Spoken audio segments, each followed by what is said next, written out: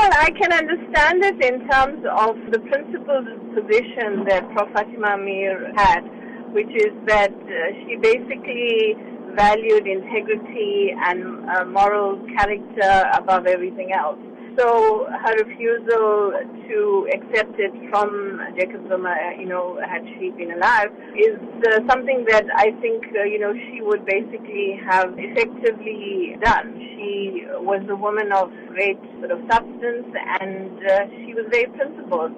So her own history was about the fact that she started criticizing the ANC, the party that she had been part of for so long, because she could see what, the party was doing in terms of not really delivering on their promises. So I think that is actually what she would have done had she been here. What does this indicate about the disillusionment by stalwarts of the liberation movement with the current leadership? The fact that the alliance partners, senior members of the ANC, and a whole lot of people of civil society have asked for the president to step down is saying something quite clearly.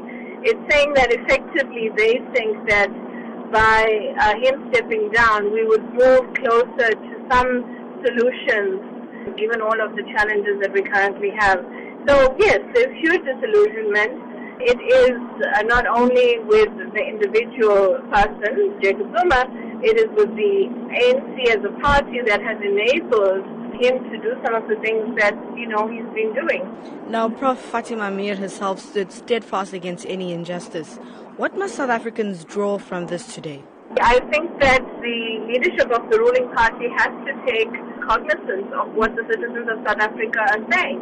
And Fatima Meer and many of the elders who have passed on. And Nelson Mandela also himself said very clearly that if the ANC does to you what apartheid did to you, then you must do to the ANC what you did to apartheid, and it's a well-known quote. So effectively what he was saying was that hold your party accountable, hold your leadership accountable. Don't let them get away with the kinds of things that they are getting away with. And so that message is very clear, and I think we're seeing it being echoed very loudly today.